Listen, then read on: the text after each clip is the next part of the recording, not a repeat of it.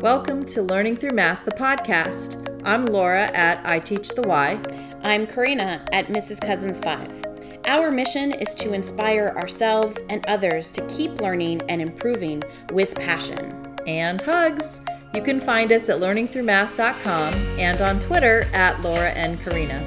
Come and join us on this journey of learning.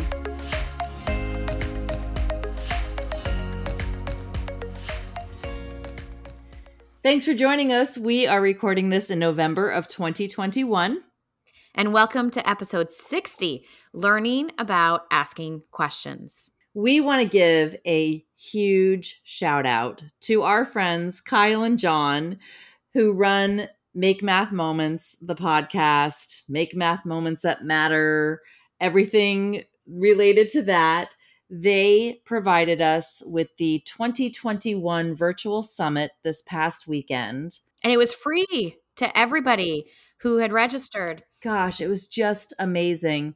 Now, Karina, you know I was actually driving up to a destination because I had to attend a funeral. So I was only able to participate in 4 of the sessions, but they were all so good. How many did you end up attending? There were 25 sessions. Oh my God. From what I can tell from their little scavenger hunt. Uh-huh.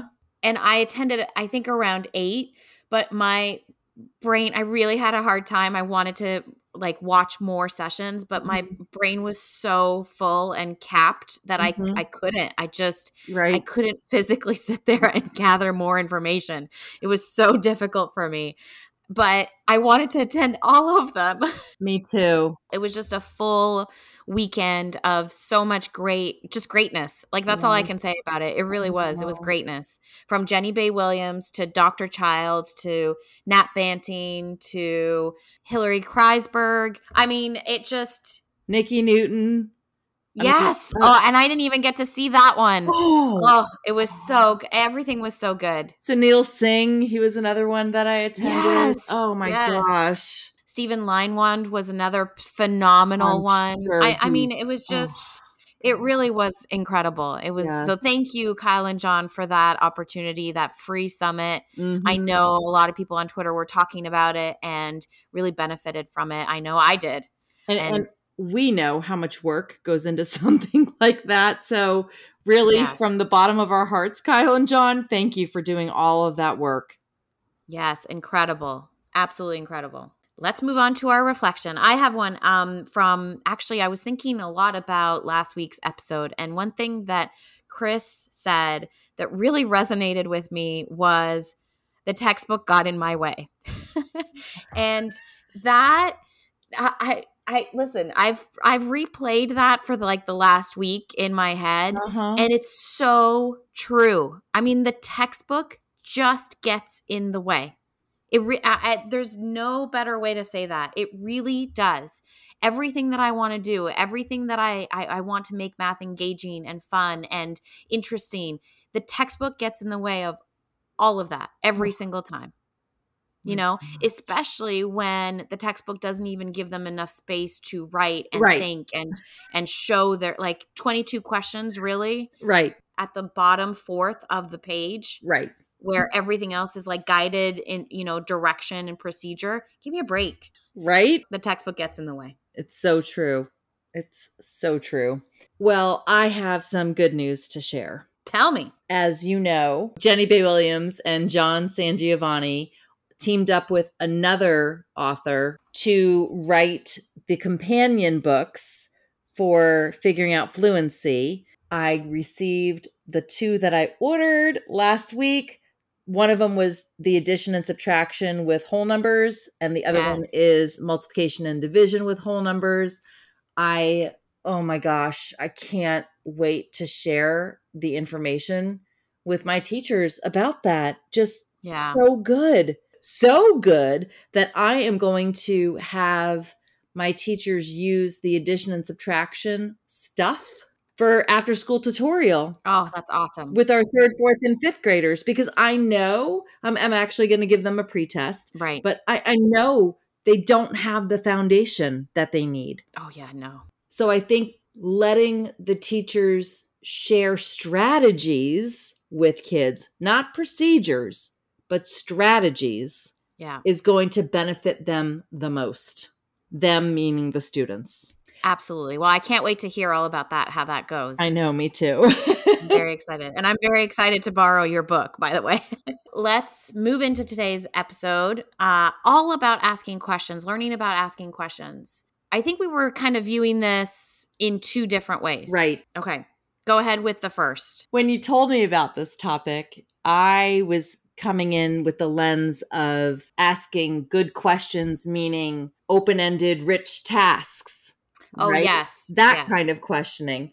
But Right. as you and I were talking a little bit more and going deeper into it, I think our focus shifted a little bit Yes. into, yes, giving them a task, but then what happens next, right? It's after we Yes. give them the task, what happens next? Because you and I come from a lens of not spoon feeding everything, of letting the kids Correct. have productive struggle, of giving them the experiences and opportunities to learn and do the math themselves. Correct. Share with everyone one of the first things that we were talking about. I think where I got the idea for this episode, it came from the weekend, over the weekend, during Nat Banting's session that he presented. And the first thing that he said that really absolutely struck a chord was he said that he proposed the idea that the job of the teacher is to keep mathematical activity going,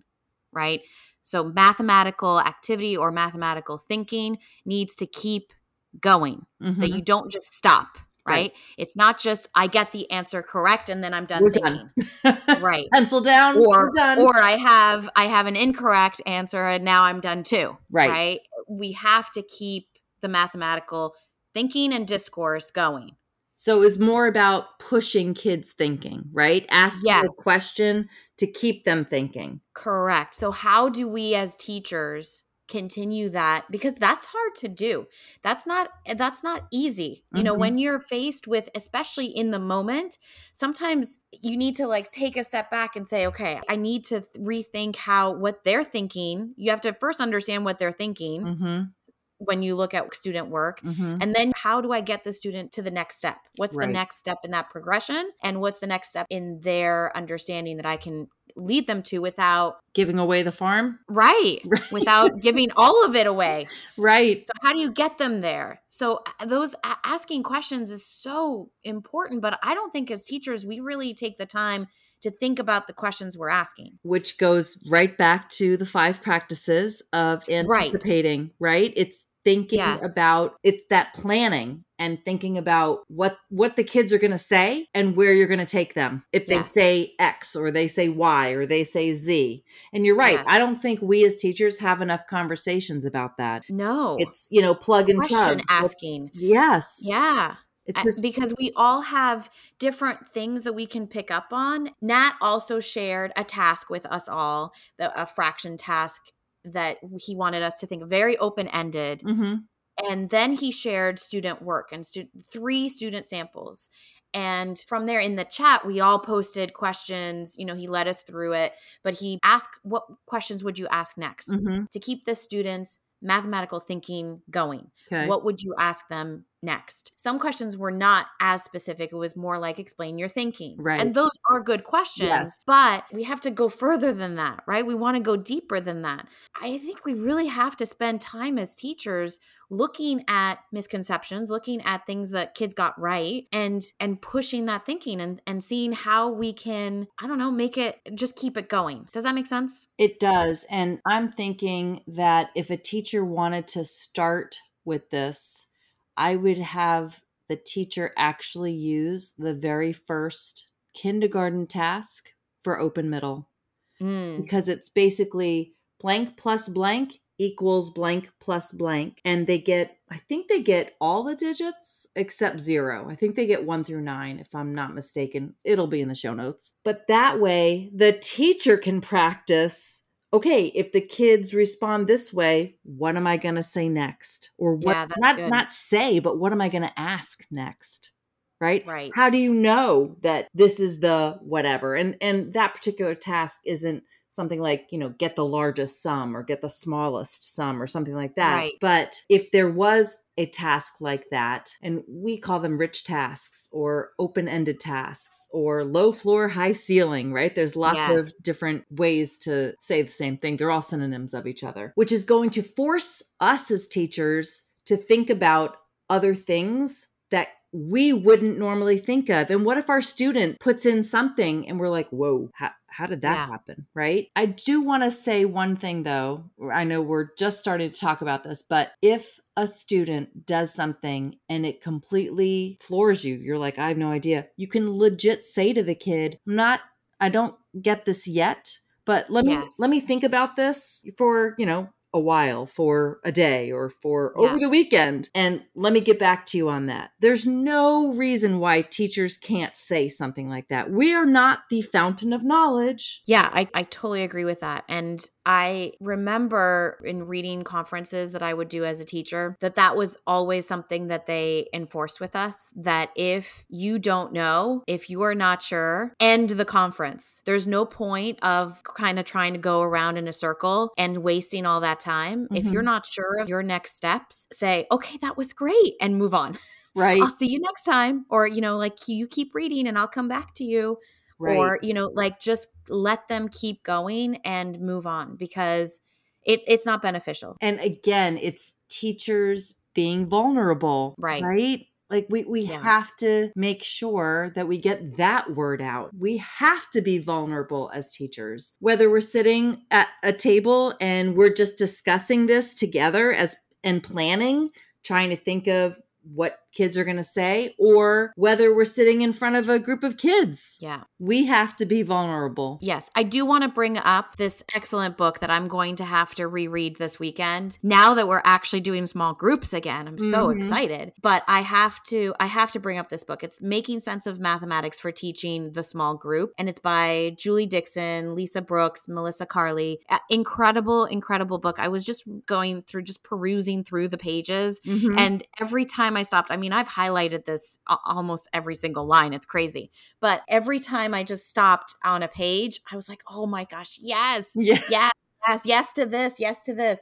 And it's just full of good information. And one thing that they do talk about is the TQE process, which is tasks. So selecting tasks that support identified learning goals, questions, facilitating productive questioning during instruction to engage students in the mathematical practices and processes, and evidence. Collect and use evidence of student understanding in the formative assessment process to guide the delivery of instruction. And on page 40, specifically, on page 40, there's a list of questions there. Okay. And so this is where I was kind of hoping to go with our conversation today. How do I get better at asking better questions?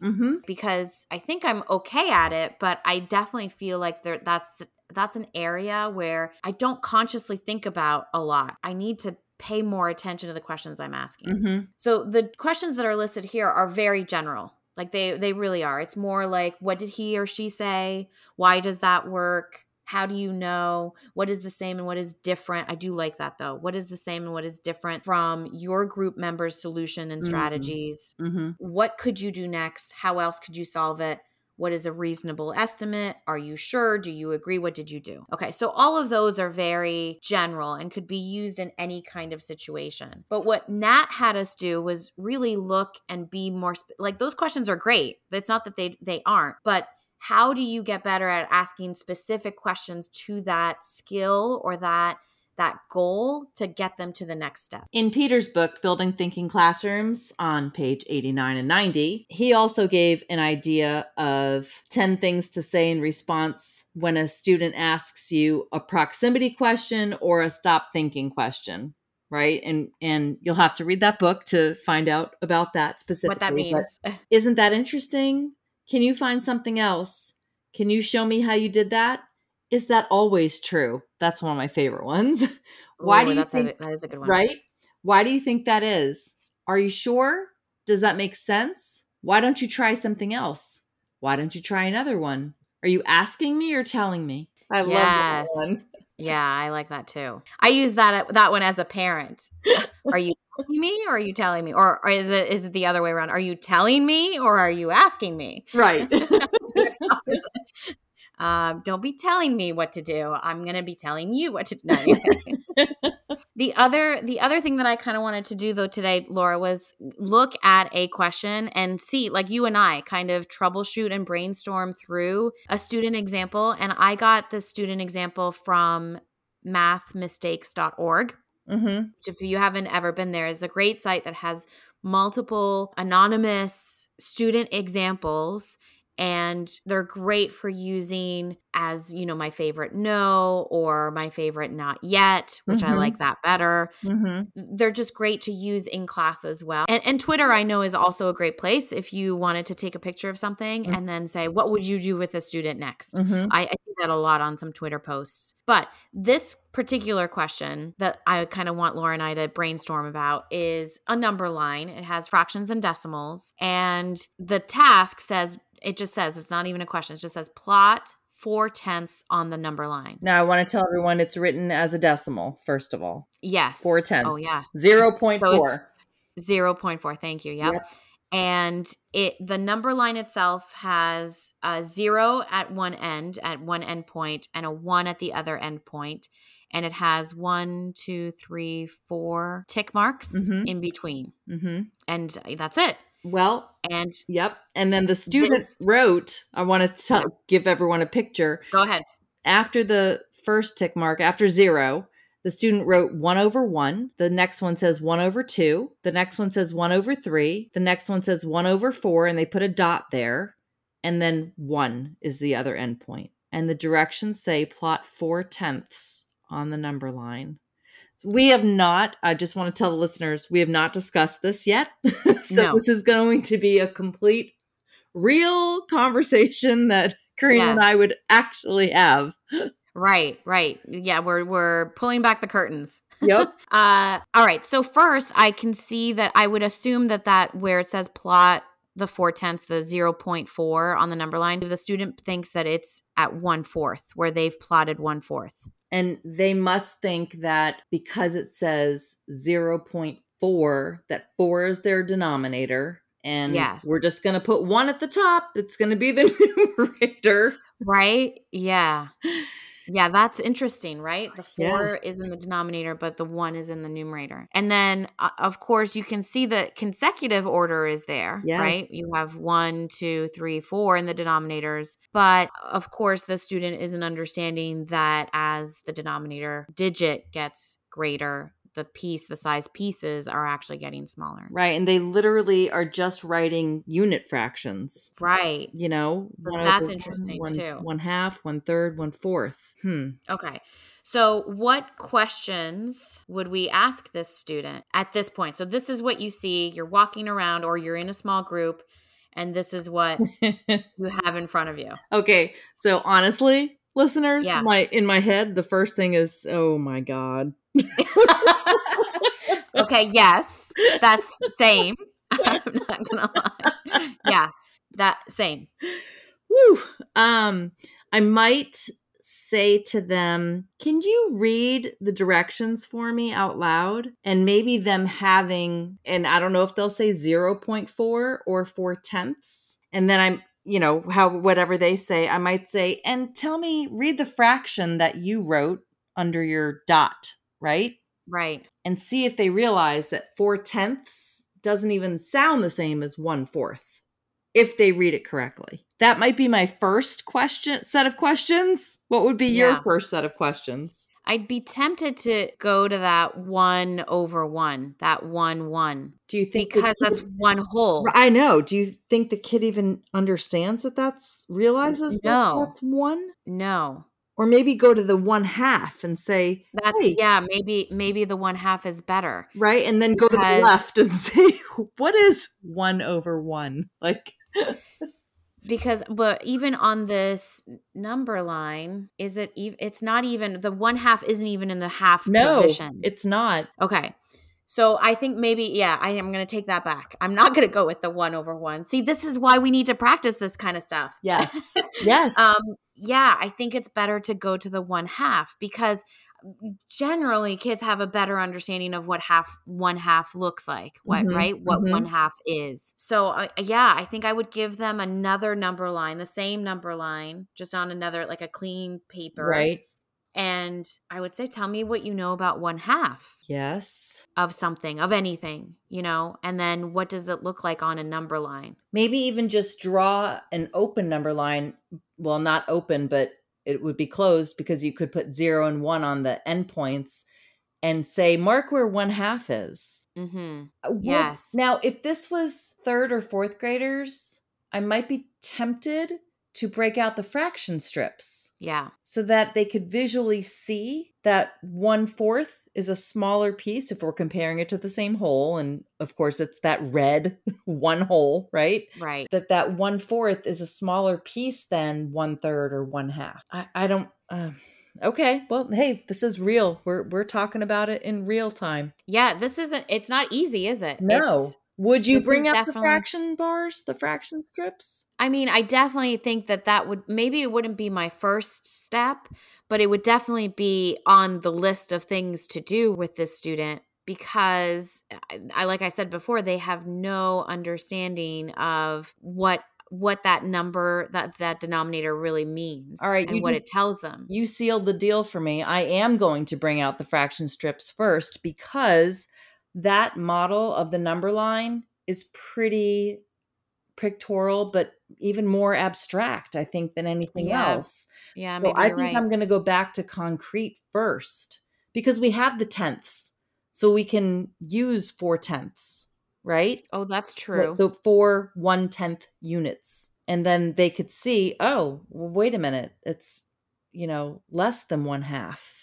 And Right, which actually makes this question is now even more interesting now that I see it.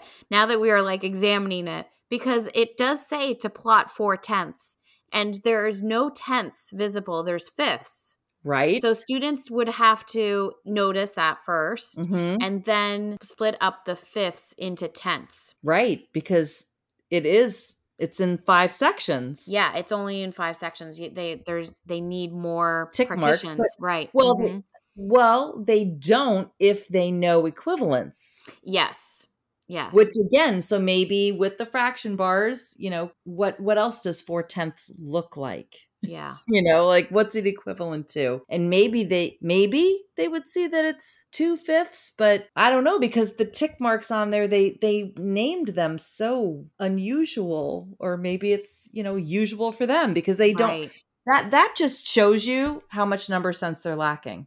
Yes. Or really, we have the decrease of numbers from left to right as opposed to the increase of numbers, even though we have the 0 and the 1 showing that it's progressing, from Right. left to right. So basically, Yeah. fractions and decimals, they don't have a handle on at all. Right. Other than, I can't even say other than because the student did write the denominators decreasing. So I think I'm gonna pop out the fraction bars.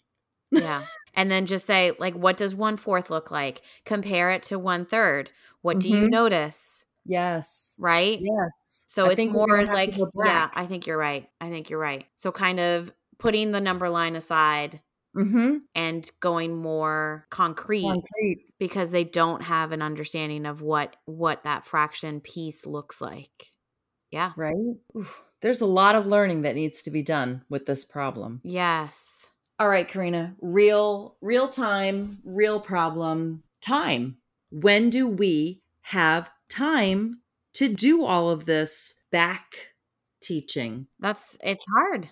We got to just It's get, necessary. absolutely. Absolutely. You have to get into small groups. It just has to happen. In a building thinking classroom, you can get to small groups that way. But you Mm-hmm. even have to, it's about knowing the kids. You have to know your students. It's about knowing the progression, the standards, what it is with the expectations. And I Did know you there's listen? so much. Did you listen to Pam and Kim this morning? Their episode No, that just dropped this morning? no. It's literally called Know Your Content, Know Your Kids. Exactly what you just said. So I mean that's it. That's what I it comes know. down to. And if you do know those things, then you can you can keep going. But that was a lot harder than I thought it was going to be. I thought that we would be able to come up with some questions and boom boom boom and fix this kid. And be Not fix done, it, right? but yeah, and be done.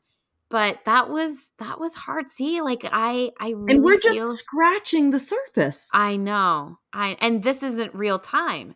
This isn't in a classroom with 21 Right, other kids that are like other things going on. Oh, I right, forgot to do attendance. And oh, this right. one's eating glue in the back corner. And oh, And this one's the got his fire scissors. alarm is going to Yeah. go off. And Yeah. yeah, like, yes. Yeah. Which is why these conversations need to happen before we step into the classroom. Right. And that's a problem of time too, because there's not enough time for teachers to do this kind of collaboration and thinking through, like thinking, brainstorming process. I think we just proved the point that departmentalization has to happen so that Ooh. we can become, I know you're against it and I'm for it because I want to make sure I know my content and my kids in such a way that I can go deep in these things. I get it. I totally get it. I And you do. want to know your kids I want to know my and know kids. your Right. content, Yeah. right? Yes. Kind of like the flip of the Yeah. Because I just feel like when you're departmentalized, you see them half the time. So your if relationship that.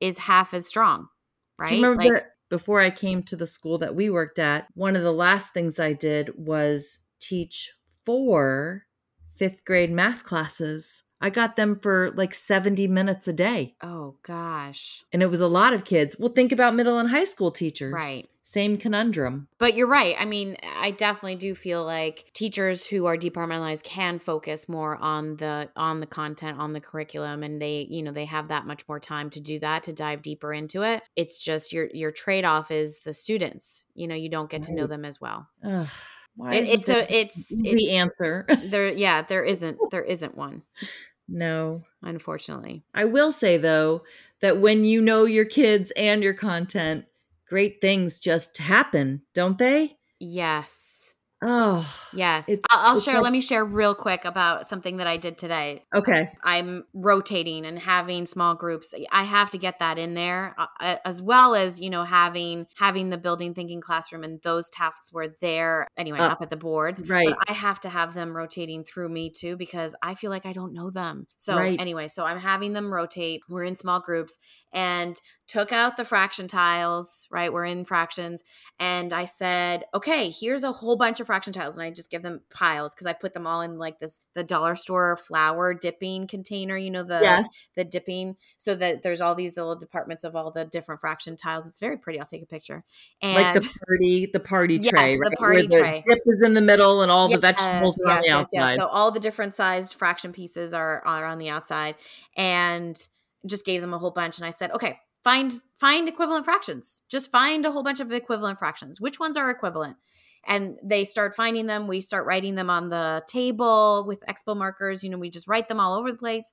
And then as they're continuing to work, I wrote down the list of fractions. And I made sure as I wrote them that I wrote the unit fraction first equals whatever it was that they found, right? So Right. 1/2 equals 2/4, 1/3 equals 2/6, et cetera, et cetera. 1/5 equals 2/10. Okay. So if you did, wait, I just want to ask, if you did 1/2 equals 2/4, did you put after it equals 3/6 if they had named it? Did you keep it all in one row? So they hadn't named it, but I Okay. did. I just kept it like just one, and like 1 equals 1. I Okay. didn't. I just 2 kept it. equivalencies. That's it. Yes, Okay. right. Yeah, I don't think they got 3/6, but anyway, but that would have been interesting, right? If I had put that up. So I just made this list. And then as we went through, I showed them. So then we revealed, and I talked to them about, okay, well, look at that. Look at 1/2 equals to 2/4.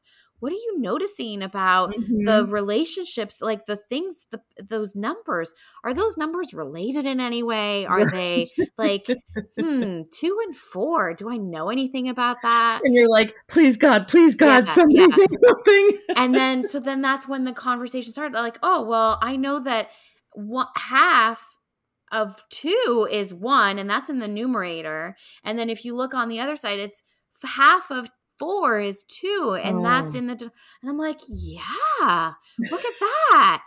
And then I went to like the next one, and we just talked about those relationships. And then they noticed that when the top, they had like when the numerator was doubled, it was also the denominator was doubled. And then there was one that had 3. And then I'm like, well, what about this one? It was 1/3 and 3/9.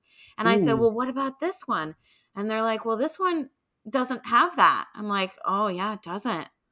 So we can't, it's not the same, is it? And then they're like, wait, but 9 and 3, you can do 3 times 3, and that equals to 9. And then 1 times 3 is equal to 3. So you could do times 3. And I'm like, look at that. So wait a minute. You had 9ths? Because 7ths and 9ths and 11ths. Why did I have 9ths?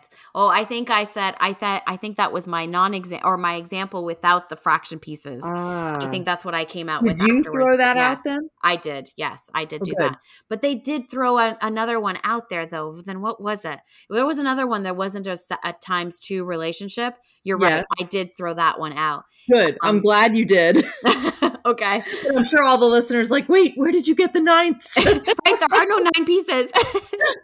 Those 9 fractional pieces. 9s and 7s. For some reason, they don't make those, right? Did you see on Twitter somebody tagged, I think, just make the 7ths. Yeah. I think Hand to Mind. They were like, okay, let's do it. You can be the first company to do it. Yes. But on Mathagon, they do have all of them. But yeah, I think it's just like that kind of discovery for them to see it, for them to discover it. I'm still leading them towards that realization at the end. That's my goal. My goal is to get them there and to come up with that generalization that, yes, when you multiply the numerator times a number and then multiply the denominator by the same number, you're going to get an equivalent fraction. But if I just come out and say that, and I've taken that thinking away from them. And I'm hoping like one of your next steps is, okay, if you're multiplying, times 2 on the numerator and times 2 on the denominator, that you're multiplying by 1 whole. Look, 2/2 is 1 whole. That's great. I'll definitely do that. Yeah. Yeah. What does that mean? Really what's happening. It's not just times 2 times 2. Right. Right? Every time you're making an equivalence, you're multiplying it by 1 whole, which comes back to the identity property of 1. Yes. Yeah. Which I definitely do usually bring in. But in this, with all of that stuff going on, I just wanted them to just see. No, but that's a great, next step, right? Next step. Yes. For tomorrow. Yeah. Yes. I want to talk to you tomorrow night then and find out what happens. And now our listeners are going to be like, I want to know too. Oh, listeners, we are going to give you the challenge this week of planning some great questions, but not by yourself. Grab a colleague and find either a student work sample or a question that you think you're going to be asking as a task, right? Or some kind of problem, and I'm putting problem in air quotes, and have your colleague sit there like Karina and I just did and come up with questions to push the kids' thinking. Yes. Be vulnerable and see what you come up with. And we would love to hear how it goes. I can't wait. Oof, yes. Thanks for joining us. We'd love for you to subscribe to our podcast and give us a 5-star review on your favorite podcasting platform. We invite you to join the conversation on Twitter by using the hashtag #LearningThroughMath. We'd love to hear your feedback. Make sure to tag us at Laura and Karina. It's always a pleasure to talk to you. To you too.